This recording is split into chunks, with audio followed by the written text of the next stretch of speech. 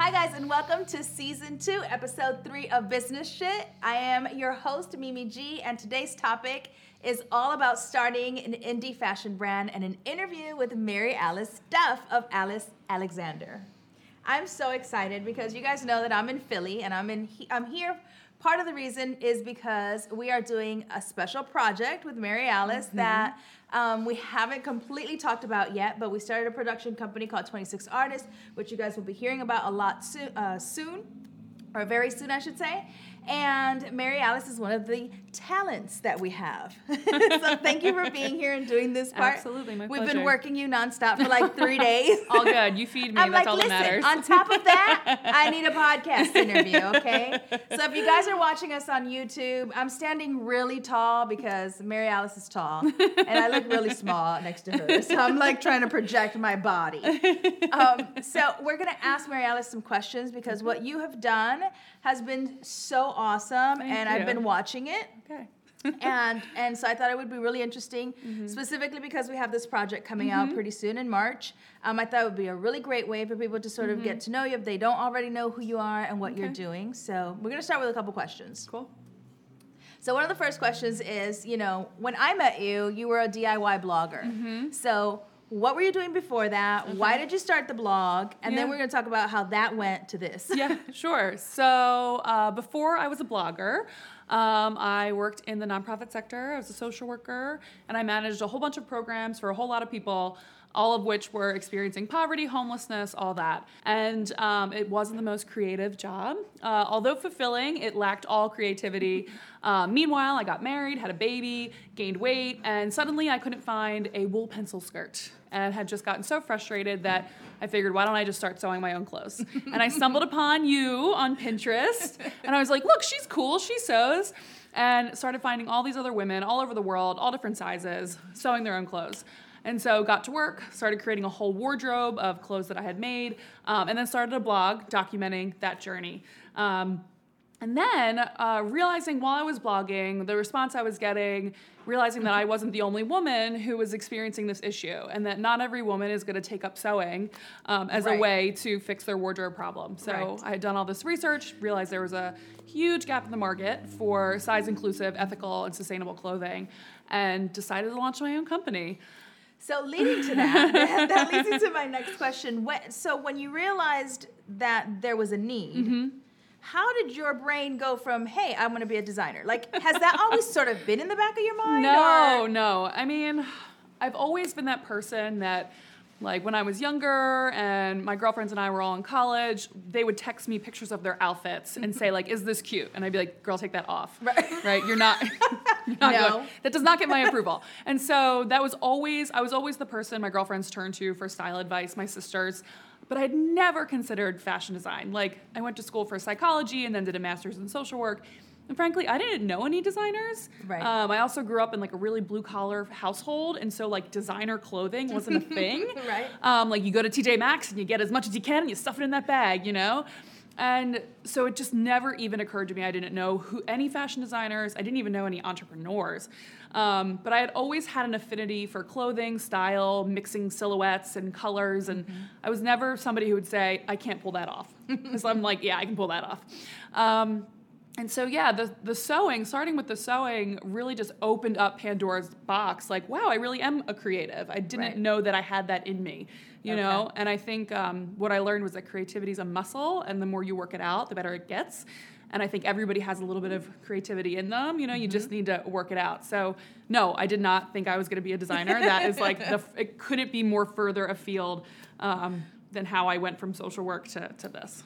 So for me, it's really interesting because it's not like you just decided that you're going to be a designer and then you just started making clothing. Like you went from like, I'm a DIY blogger, so I have this fantastic idea, to having like a fully flushed out, serious point of view. There was no bullshit here. It wasn't like, hey, I'm making pretty clothes. Here, buy it. No. You know, it's a mouthful, right? It's all inclusive, ethically and sustainably, and all that you stuff. Got it. Okay. Yep.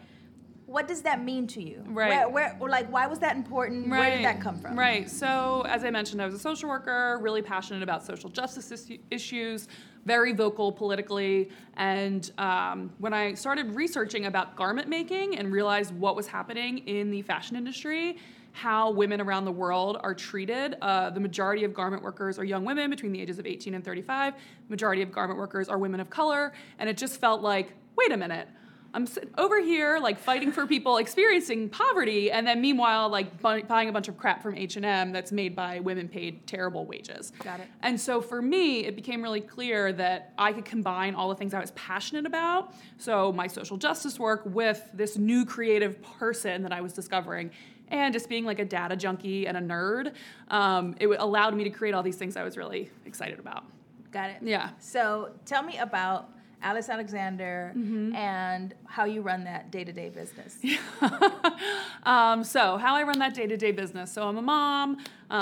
That's part of my job too. So, we get up every morning. I take my daughter to school, get my husband out the door for work. And I'm in here in my studio, and we're reviewing orders, what stuff has come in, we're assigning orders to the team.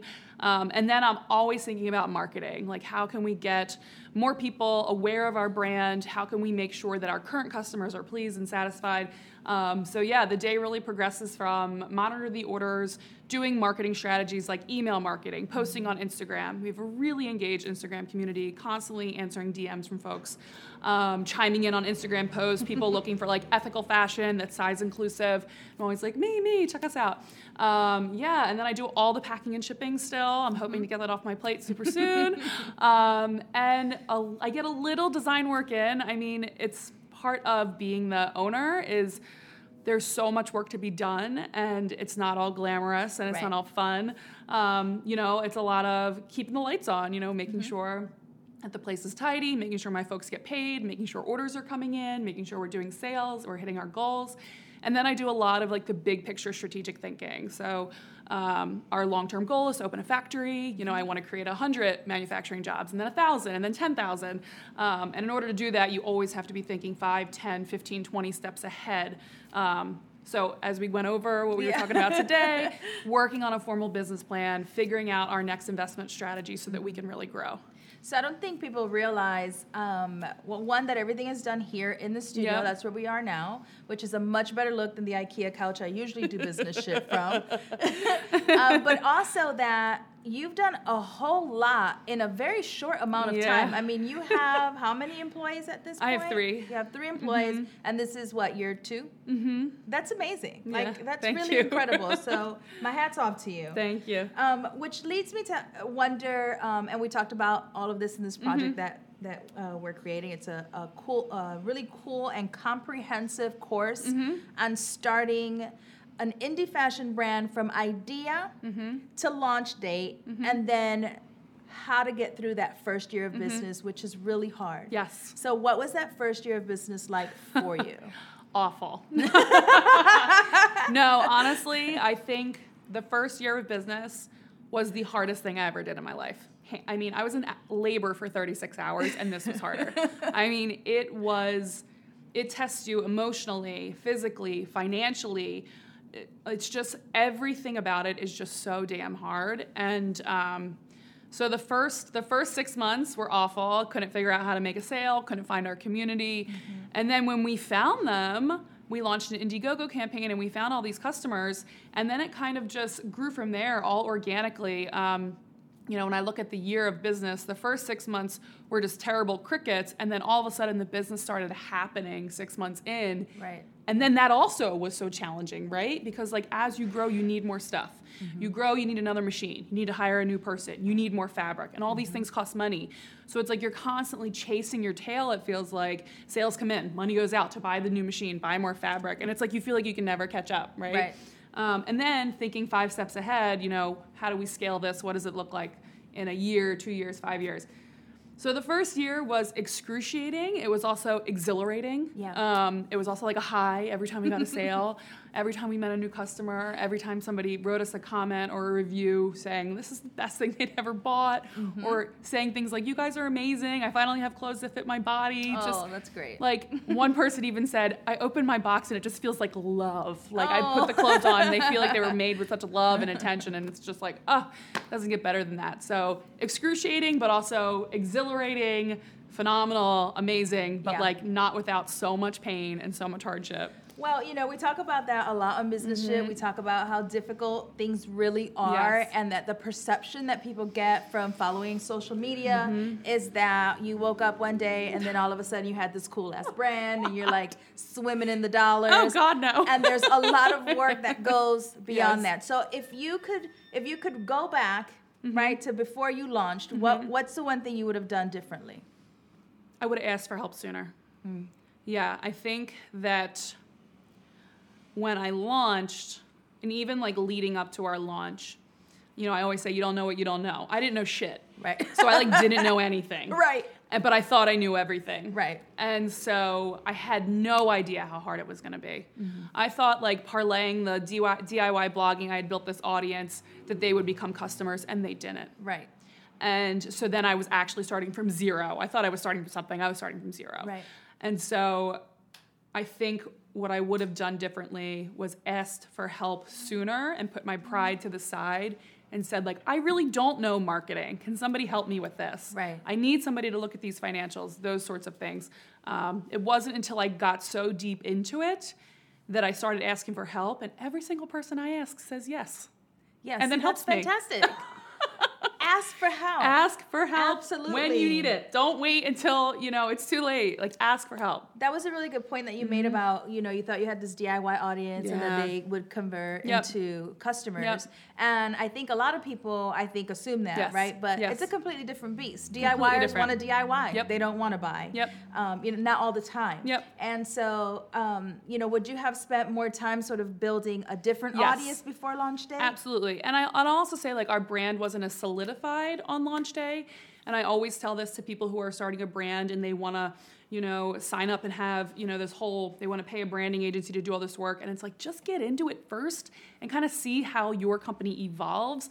Because we didn't come from the sustainable and ethical angle when we launched. And we also were exclusively plus size when we launched. And we also, the vibe was different. It was like more luxury, but not luxury. Just Right. like the clothing was impractical, I think is the best way to describe it. And I think that, we didn't really know what we were doing when we launched. And I say we, it was really me. I didn't really know what I was doing when we launched. But yeah, I would have spent more time cultivating an audience that could be converted into customers. Now, we did have a couple people who followed me from that DIY path, and they've been, if they weren't customers, we had a couple people come into customers, but they supported our Indiegogo campaign with a donation. Right. Or they supported our Kiva loan with a donation. So that was really impactful. But yeah, I thought I had 100 customers waiting with bated breath, and no. Yeah. No, Well, I had 2 customers. I think a lot of times when we sort of build our, our customer base, or we think we're building our customer base and we're ready to launch a product, I don't think that anyone really ever thinks that they're going to launch a product and it's not going to succeed, right? Everybody of assumes course. that I'm going to launch this new product and everybody's going to want to buy course. it, and then nobody buys it. Yeah. And that can be really soul crushing. Yeah. So after that 6 months when that happened, what sort of kept you going, like, what, I think I really can do this? Just being stubborn. Yeah. Honestly, like, if I wasn't such a prideful, stubborn asshole, I would have quit. Seriously, like, honest to God, like, I had quit a very successful career to do this, I was on the track to being the CEO, like, that was my path. Yeah. And I left all that to do this. And for me, it was like, 6 months? No, come on. Like, I can at least tough this out a year. And then even as we came up on the end of the year, I said to my husband, like, I really don't know if I can do this anymore. And he's like, no, you're not done. You don't get to cop out. Because he's like, I'm not done. That's what kept me afloat. My pride and my stubbornness in the beginning. And now it's just my belief in this vision, because I know this is a real thing. Right. Yeah. So I truly believe that anybody can do anything that they want to. Yes. And one of the things that I talk about is, being able to really want to do something and then start to do it, right? I jump head first and I figure things out later. Yep. That's sort of just how my personality is. Yep. But at the same time, I tell people to really know what they're getting into, be prepared for what they're about to do. So especially in fashion, do you think that at this point in the game, it's just not enough to have cool clothes and nice fabrics? Like, do you think the designers really need to have some kind of point of view that's, Yeah, I think, take Christian Siriano, for example. He is one of the fastest growing designers. He is one of the only extremely successful designers from Project Runway when you think of all the people who went through that. And he is one of the only household names. Yeah. And he's built his brand on everybody gets to wear my dresses. Right. And that's powerful. People identify with that. So I do not think it's enough to make pretty dresses. Slick branding doesn't even do it. You have to be about something. I think we live in a world where people are desperate for authenticity and they want to see that from the brands they buy things from. And I think that's what people need to think about. If you're going to start a fashion brand, it just can't be pretty clothes. Yeah. Because they're just not going to sell. And you can't compete. Like, you can get pretty clothes from anywhere. Right. For any price, right? Yeah. So you have to have a point of view. It has to be about something bigger than you and clothing. I love it. I think what you've done is amazing, like I said. And, I know that because this is year 2 and you've already taken, the leap into hiring, which is, I think, what most people become fearful of, right? Because it's one thing, even for me, it was one thing if I didn't make any money because I'm just taking care of me, right? But when I hired people, it was like this load that you carry, like, okay, well, now I have to be, responsible for your livelihood. Yep. So when did that happen for you? Like, when did you take that first leap? So we launched in September of 2017, and I hired my first person February of 2018. Wow. Because it was so clear to me that I needed help in regards of the sewing. Like, how can I be convincing people to buy my product and educating people about my brand if I'm literally stuck in my guest bedroom sewing on this crappy sewing machine? Like, it's just not, there aren't enough hours in the day. Yeah. She's still with me. I hired her February 3rd or something, and she's coming up on our year anniversary. But yeah, that was the first thing I did. And my whole mindset was, okay, I'm terrified, but I'm going to go ahead and hire this person. And I have 2 weeks to make the money to pay her. You know what was funny to me, and we've spent 3 days together, is when we were talking about the sewing part, and you said, it wasn't until I hired them that I realized how much I didn't know about sewing. No, like, I remember they brought me their first garments. I was like, oh, that's what ready to wear looks like. Okay. I talk about that in total game changer. No, it's a huge game changer. And, in last week's episode, I talked about pricing. Yep. And one of the things that I talked about was that, people move faster than their experience should allow them to, right? And that especially if you sew for hire or you do custom work or made to order work, that garment has to look like something they can pull off a rack in a store. Of course. Better than. Yes. Yeah, especially if you're charging, a higher price. Right, and totally. you're technically a no-name brand. Right. And so being able to be very critical of yourself. Yes. And say, okay, maybe I'm not that good at this. Let me pause, right? and make better decisions about what we're doing, because that will kill your business before you even get started. Absolutely. And the customer won't even be able to pick out and pinpoint what's not right about the garment. Right. It'll just look and feel different. Right. And it'll look and feel like it's not the quality that they're used to. Yeah. And so it's because it's all these little mistakes. They all add up, And then when I hired these guys and I saw their work, and I was just like, oh my God, this is so good. Now, granted, I am still hypercritical, and I'll be like, okay, this needs to be corrected. This one doesn't look like the original sample. Let's go back. But it's just a complete game changer for my business. And they're faster. Yeah. So now we've just increased the profit margin on this piece. So that's fantastic. It's a no-brainer. If you are not expert level, fast, efficient sewer, hire somebody to do it for you. Absolutely.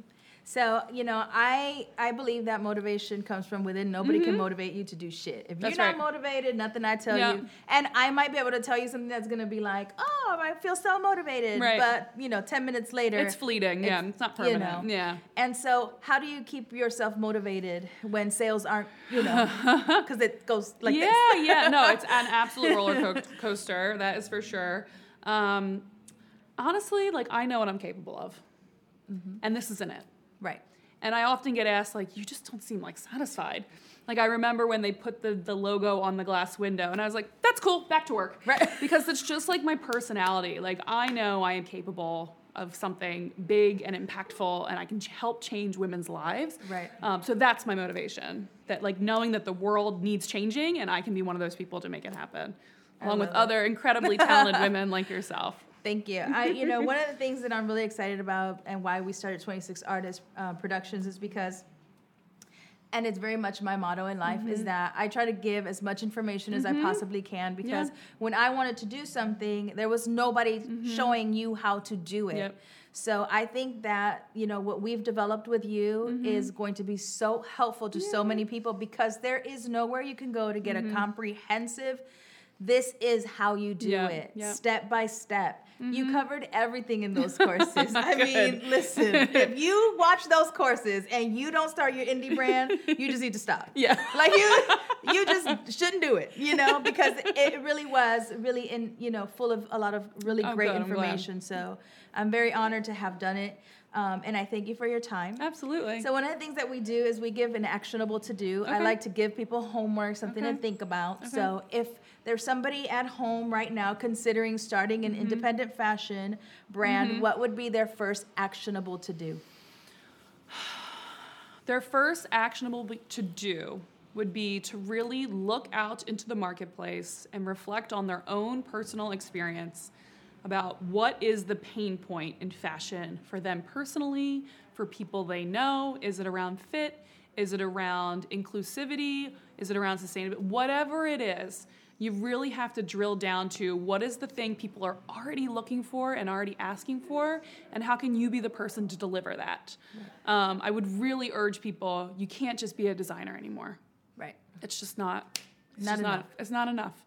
You have to be a designer with a point of view. So get to know yourself, get to know what your point of view is, speak up, ask folks what's going on, what do you hate about shopping, what do you love about shopping, and how can you be a part of the solution? Amazing. Yeah. My actionable to do is to buy her course when we launch it. So we've reached the email segment of Business Shit, so talk your shit. And I'm going to answer 2 questions. If you guys have a question, you guys want me to answer it, always email me at businessshit@gmail.com. I try to get to as many of the questions as possible. One of the questions today comes from Sadie. She says, "Hello, Mimi. After watching your podcast on YouTube, my question is, how do you know for sure if your merchandise, the things that you sew at home, are ready to sell? I've been sewing for over 10 years, and a lot of people like my style and the way I construct my clothing. But when you said some people make things and they're not ready for selling items, it made me think." I think that's when you have to be really critical about and honest with yourself. Yep. If you can't go into your closet and pull something that you've purchased and match it up to what you just made and not know the difference, you should not be selling clothing. Yeah, I would agree. And it's not that, and I try not to say things that are going to discourage people, because I have a lot of people in my sewing groups that start to sew and then want to, make that a side hustle. And I get it. But I want to avoid them ruining their business right. before they've even started. Right. So I think that's one of the key things, is be very critical. Look at your sewing, look at your seams, look at your stitching, look at the inside of your garment. Yep. If it's like unfinished, does it look really nice? Is it, properly pressed? Is it, do people notice it on the street? Because there's a difference in somebody saying, "Oh, this is really nice. Did you make it?" And then you're like, Why? I used to always ask that. Why? Can you tell What makes it's homemade? you right? So that would be my thing, is to say, to be very critical with your work, and if you feel that it's up to par, then absolutely, continue on that journey. The second question is anonymous. She says, "I enjoy your podcast. It is straightforward and real. I want to create a podcast on my own, and I'm on a budget in my home. How did you develop your podcast, and how do you remain organized?" One of the things that I think people don't realize is podcast is probably the cheapest thing you can start doing. Like, you need a microphone. And I think our first kit that we bought was like $99 on Amazon. The first 8 episodes are on like a $99 equipment, because that's really all we needed. Obviously now we have multiple cameras and lighting and all this stuff, but it doesn't take much. And I think that's sort of the case for a lot of things in business. Absolutely. I think people get so bogged down with, oh my God, I need all of this shit to start. Yes. And you don't. No. You just need your idea, okay? Yeah. And some simple things to get you started, like a microphone. And if you're going to do a podcast, one work on building that audience that's going to listen. Because with anything else, you can start a podcast, but if nobody knows you, ain't nobody going to listen. Okay? It's not a podcast. It's not a podcast if nobody's listening, okay? It's just you talking into a microphone. Yeah. You know, and even for me, it was a completely different sort of thing. You know, everybody was accustomed to Mimi G style and that sort of cleaner version. And then I started business shit and I was cussing and people were like, what the hell? Who is this? You know, but there's different levels to who you are and to different things. And this is my platform to really give it to people straight. Yeah. You know, and I hope that's what I'm doing. And I love that that's what you did too. Because in the course, she is no nonsense, okay? She's like, you better get it together. Tough love indeed. All right, guys, thank you so much for listening. And remember that in order for your business to succeed, it has to be the shit. It has to solve a problem. It has to help people get past their current stage. It has to earn respect and build trust. Yes. Thank you, Mary Alice, so much. Thank you. I'm out. Bye-bye.